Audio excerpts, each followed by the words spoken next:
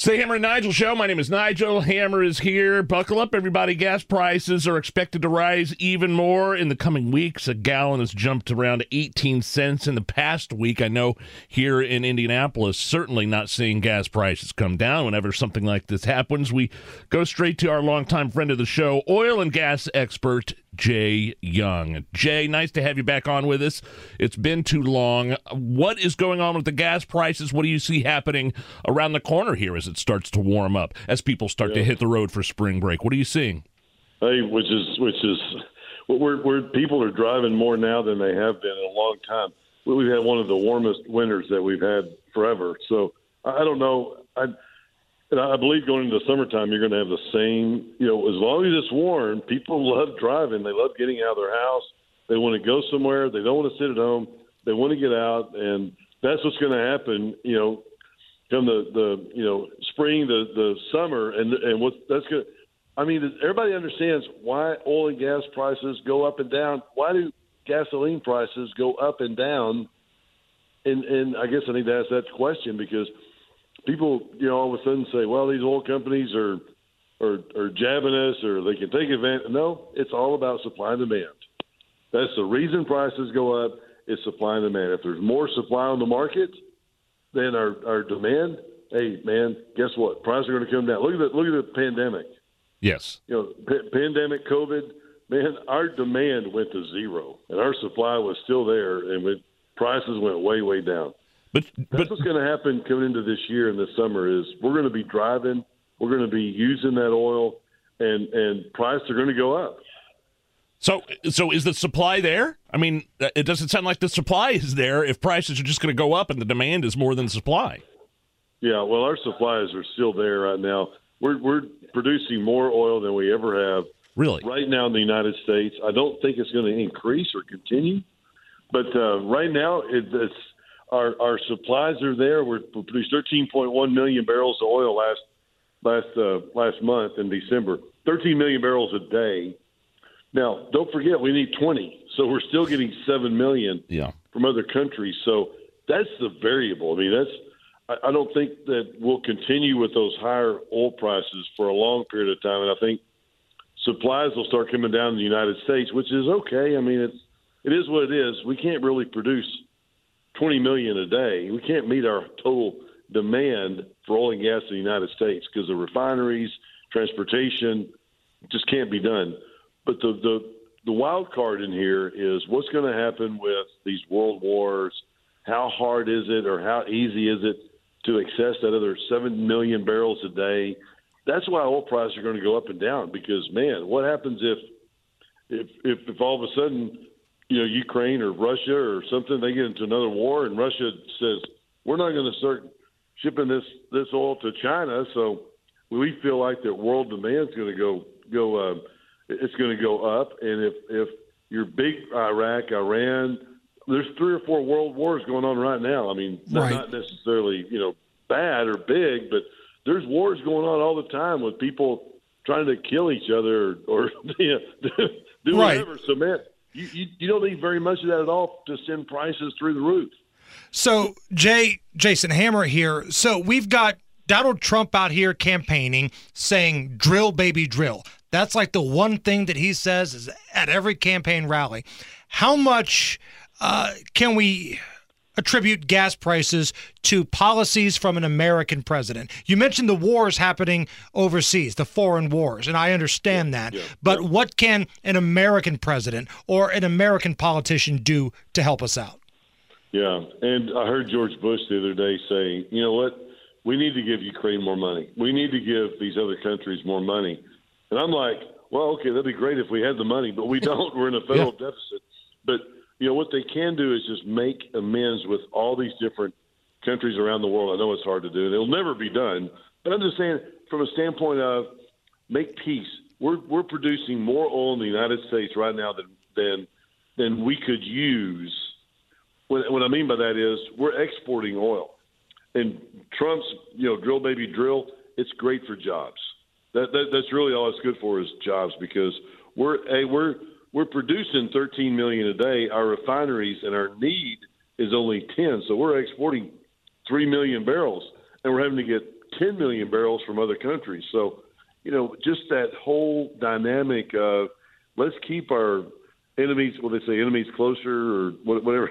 Friends close, enemies closer. Yeah, exactly. That's exactly what we need to do right now. We need to make peace so they don't just start going, oh, okay, let's watch this, hold my beer. Let's quit giving United States oil, and all of a sudden let's see what happens. And that's exactly what happened. When prices went to $100 a barrel, these foreign countries said, well, wait a minute, we need to just stop giving oil to the United States because we need to drive they oversupplied, like during the pandemic, they were oversupplying the United States with oil because oil prices were so high. So they started oversupplying the United States with oil because they knew that prices would come down. They don't want prices to be $100, $120 a barrel here because more people go to drill, and that's just not what we need here. That's not what they want here. They want prices to be $70, $80, $90 a barrel. So it's really good for the people with gasoline prices when OPEC says, okay, let's take the price down a little bit more.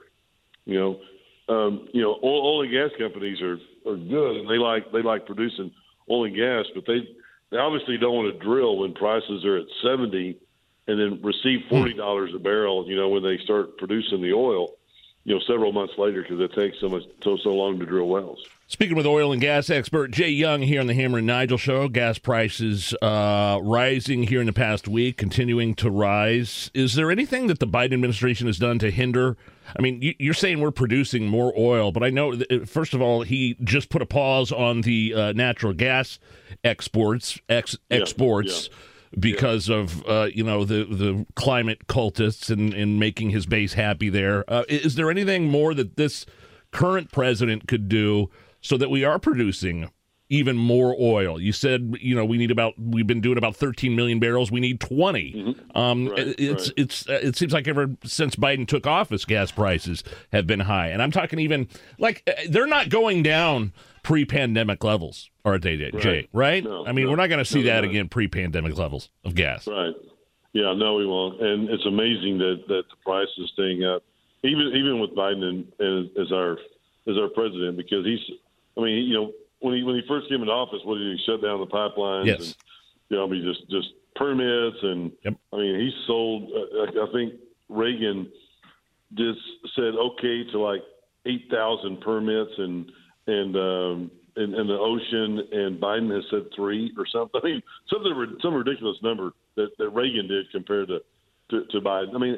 Amazing that prices are staying up like they are right now. So yes, we do need oil in the United States, and it's really good for the economy and jobs for us to keep prices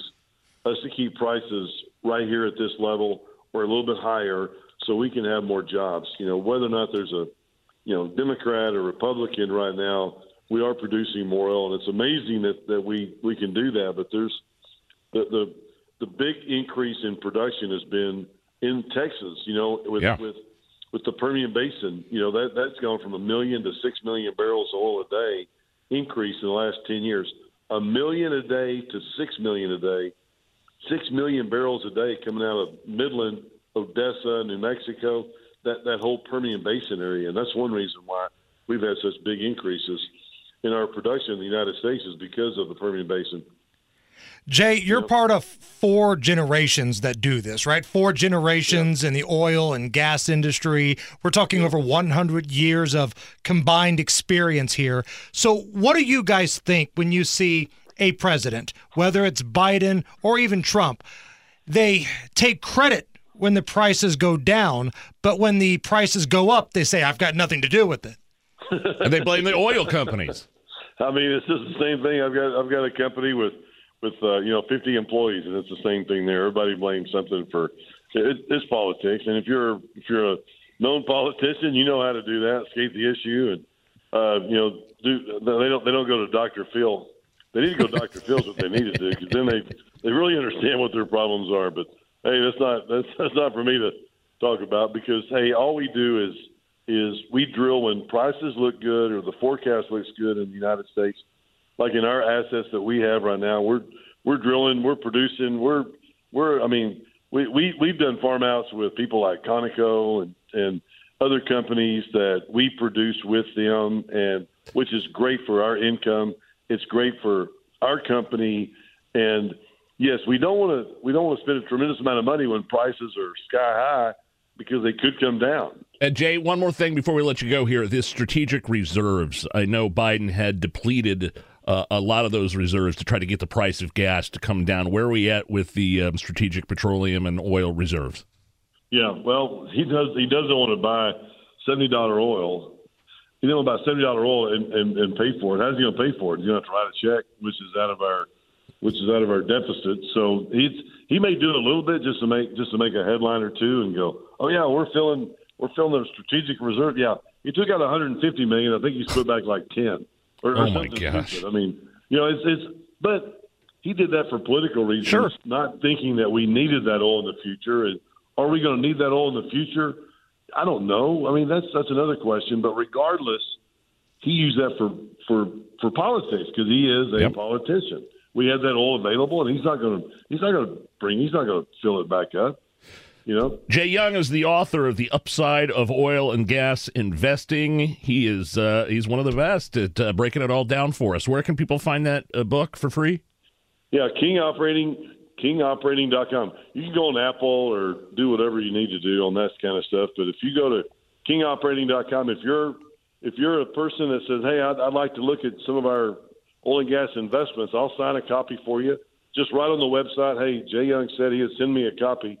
Jay Young, thanks a lot, man. We'll talk to you soon. Absolutely. It's the Hammer and Nigel Show.